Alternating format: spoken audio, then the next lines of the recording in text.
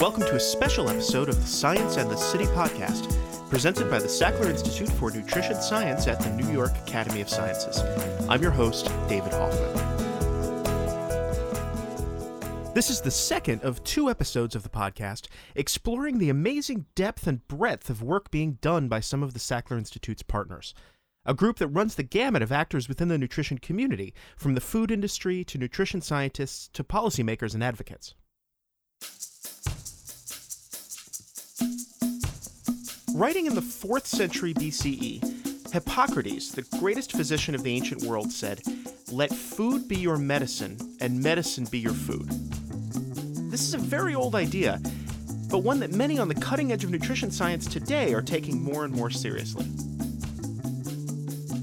The line between the study of nutrition and the study of medicine is starting to blur, as we're understanding that health is not so much the absence of discrete diseases, as it is an equilibrium of the body's complex web of biological and chemical interactions, all of which require good nutrition in order to function properly. Here's Rowena Pullen, Vice President for Research and Development of the supplements franchise within the Consumer Healthcare Division of Pfizer. People are seeing their healthcare as a spectrum. So it starts, and I think more and more people are focused on how can I put myself in the best possible position to minimize future challenges that may happen to my health. And that starts with, having a good diet, exercising, all those kind of sensible things.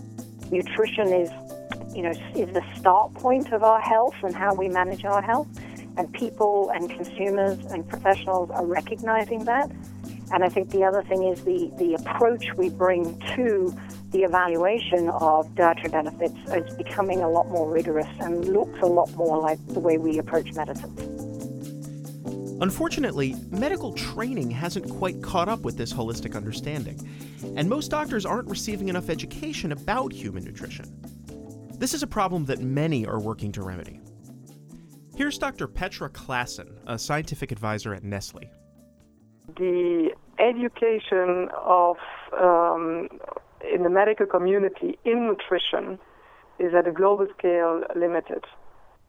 However, there are conditions which are associated with nutrition where indeed additional information and education will definitely be helpful. We do know that nutrition-related aspects of health are often treated, for example, by the medical community. However, their training in nutrition is relatively limited. So there is an extreme gap in terms of the nutrition knowledge via its educational materials, and also the scientific information can help towards that gap. For example, we have continuing medical education, which is accredited, for example, at the European level. And we also have these materials accredited in other countries like the US. And we see that these nutritional continuing medical education programs have a lot of traction. One fairly straightforward way that this lack of nutrition knowledge in the medical community manifests itself is in what and how patients in hospitals are fed. Here's Dr. Rosemary Riley, Senior Manager of Science Programs for the Abbott Nutrition Health Institute. A lot of people don't realize this, but there's a fair amount of hospital malnutrition that takes place. And everyone says, malnutrition. They don't really understand it. They might think of people who really have no access to food, or they think of third world countries. But you don't have to live in those kinds of environments to be malnourished. A lot of times people go to the hospital and they're put on NPO, so they're not allowed to have anything to eat or drink because they're going to have a test. And then they get back from the test and, they don't feel very good, so nobody feeds them. Or we know that, the tray is delivered, but it's sitting across the room, or they're slouched in their bed and they can't reach their food. So obviously people have some very complicated medical problems, but if you don't feed them, it's unlikely they're going to get better. Abbott Nutrition, along with a great consortium of other organizations, have created a program called the Alliance to Advance Patient Nutrition. It's all the big players in the hospital. So it's the Academy of Medical Search Nurses, and then the Academy of Nutrition and Dietetics, and then the Society for Hospital Medicine. So we've got these organizations together to really address and create this culture of nutrition within the hospital. Programs like this could be seen as addressing a weakness in the way medicine is traditionally taught and practiced in the modern world, targeting specific infections or malignancies, while sometimes not paying enough attention to a patient's overall wellness. Here's Dr. Takeshi Kimura from the Japanese food company Ajinomoto. Well, I think in the past, for instance, pharmaceuticals basically are there to cure disease. However, I think one important thing is how to maintain health so that you don't get disease or you have less likelihood of getting disease. So this might mean improving your immune system, or making sure that you have enough nutrition so you're not wasted and so on. I think nutrition in the past has been just focusing on the bare necessity, shall we say, what is required. But I think there's a whole other angle of nutrition in terms of optimizing performance, for instance. This lack of holistic care is a contributing factor to a serious problem among the elderly in the United States. People are living longer and longer, but their quality of life often isn't keeping pace. Here's Dr. Derek Yak, Senior Vice President of the Vitality Institute. Generally, the health of Americans has been slowly and steadily improving in terms of life expectancy, but slowly and steadily deteriorating in terms of years lived. So the quality of life of people, as they are aging, if your measure of progress is life expectancy, things are getting better in America. If your measure of progress is years lived with a disability or years lived in ill health, that is starting to creep up. And that is very worrying. There are parts of the world where aging and increased disability are not going up in parallel. So people are aging more healthily.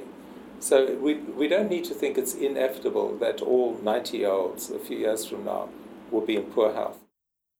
Chronic poor health among the elderly can be traced to all kinds of lifestyle issues, but it is also absolutely connected to nutrition. And one pervasive nutritional issue among older people worldwide is lack of protein in the diet. Here's Dr. Kimura again. Yes, I think it's been increasingly shown that many aged people probably do not take enough protein, and that can lead to muscle wastage as well as frailty of bones, for instance, and that can lead to real sort of disabilities. Getting enough protein to people who are lacking it can be a tricky business, though. Largely because the most traditional sources of complete proteins, meat, fish, and eggs, are much more expensive to produce, transport, and store than foods made from plant sources. Here's Dr. Stuart Craig, Director of Scientific and Regulatory Affairs for the Nutrition and Health Division of DuPont, a company that's putting a lot of energy into developing new and better sources of protein.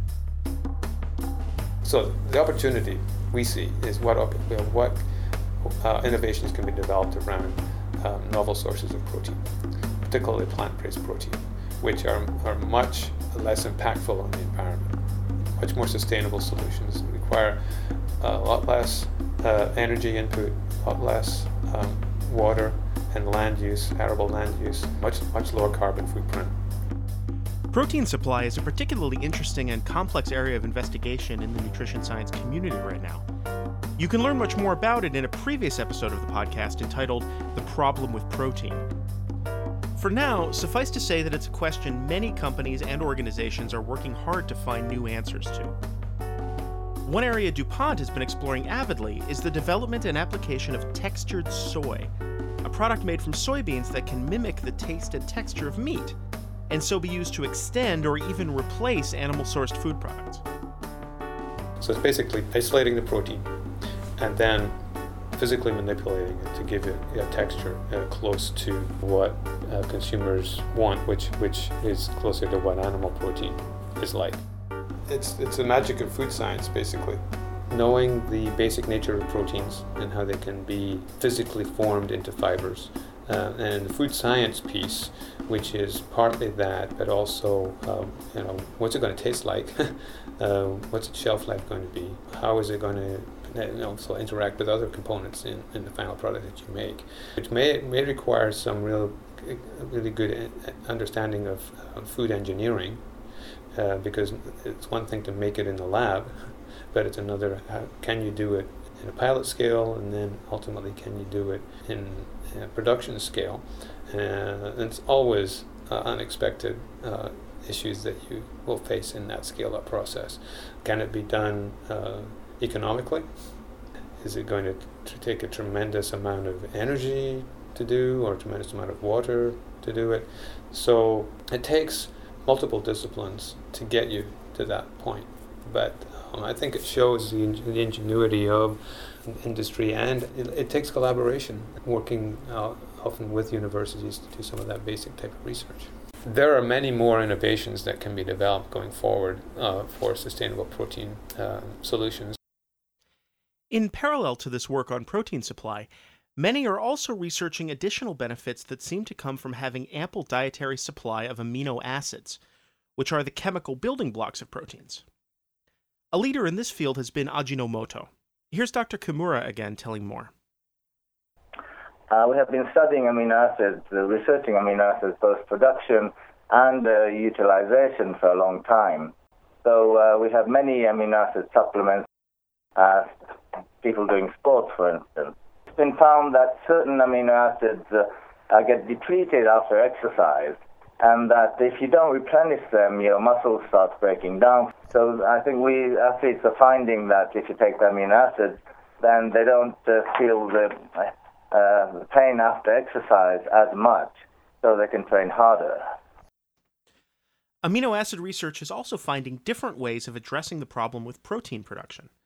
A particular amino acid, lysine, is often missing from the feed provided to commercial livestock, so adding it can increase yield and possibly help mitigate the amount of resources used while raising these animals. Many of the livestock animals are fed on corn as the main source of their energy, basically, main food. But the corn is notoriously low in the amino acid lysine, which is an essential amino acid. So if you don't get enough of the lysine, even though you may be eating a lot of corn, that doesn't give you any muscle buildup, basically.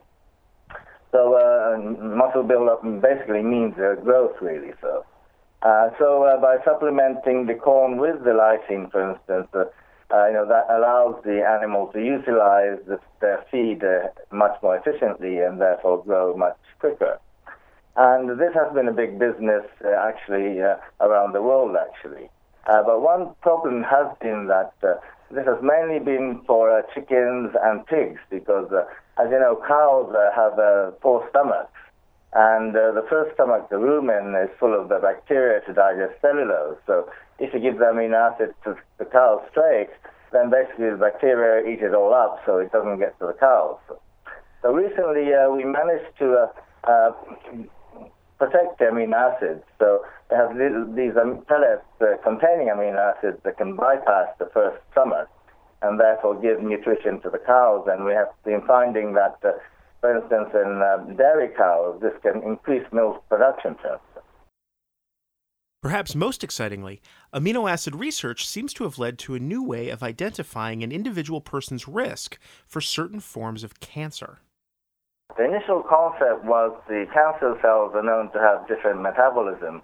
So we were hoping that, that difference in metabolism will be picked up through the blood. However, we're finding that even early cancers, even really tiny, early cancers affect the metabolism, so we can pick up signals in terms of changes in amino acid levels. So the cancer cell is probably doing something, not just the effect of its own metabolism, but I think it's recruiting nutrients from other parts of the body, basically, to grow. All of these avenues of research, and the ones that we heard about in the previous episode, could be said to be headed in the same direction. How can we use nutrition science to make people healthier, happier, and more productive? As we mentioned in the last episode, there's actually quite a lot of consensus about what needs to be done. Here's Dr. Manfred Eggersdorfer from the nutrition company DSM speaking about a booklet that his company published called The Road to Good Nutrition that attempts to codify this consensus. So the book, The Road to Good Nutrition, brings together the thinking of the world experts on this subject, each of whom addresses from their specialist perspective the question how to improve the nutrition status of the world as a whole. It is showing examples which worked already and what is the way forward. With the experts from all over the world, all of them brought in their experience, their competence, and to provide a way forward. Appropriate policies are required. Appropriate actions are required.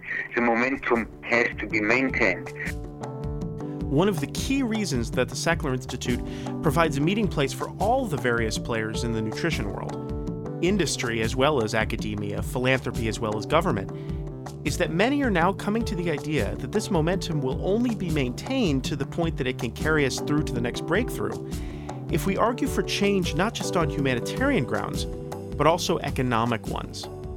When people eat better, they are more healthy, and having fewer sick people saves money. Here's Dr. Riley again, talking about how she and her group at Abbott are applying this kind of thinking to the problem we began this episode with, improving nutrition in hospitals. There's a number of different kinds of research out there, but we identified some top health economists who we got interested in looking at nutrition. They're from the University of Southern California and Stanford, University of Chicago, and a particular group called Precision Health Economics. And they have done some retrospective analysis of data from large hospital systems. And that what they discovered is that patients who received oral nutrition supplements when they were in the hospital had shorter length of stay, had a decrease in healthcare costs for that time they're in the hospital of $3,000, and also they had less likely readmission, demonstrating that nutrition makes a difference in terms of reducing readmissions, length of stay, all those other things, is really finally hitting a sweet spot, and people are listening and waking up to that the power of nutrition for these kinds of patients. This kind of nutrition economics can be applied far beyond the walls of hospitals, though. Here's Dr. Yak again from the Vitality Institute. There's a big debate out there whether what is inevitable in terms of the trends in the burden of disease, and we're talking about death, disease, and disability. Within the workplace, there's a big debate around how effective can a workplace health program be, given that people come in with a certain level of risk. So what we're looking at is taking the data on the burden of disease in the workplace, looking at what works and what doesn't work within the workplace specifically, and trying to calculate what percentage of the total burden can we prevent. Our early estimates are around 1/5. So we think that we could reduce, and that's on the cost side, the costs of healthcare within the working age population by at least 1/5 by putting in place better tobacco diet activity and adherence programs. Now that may not sound like a huge amount, and it's certainly less than what many out there are saying, why can't you do 50% or 75%? But we think it's realistic and it's based on the evidence.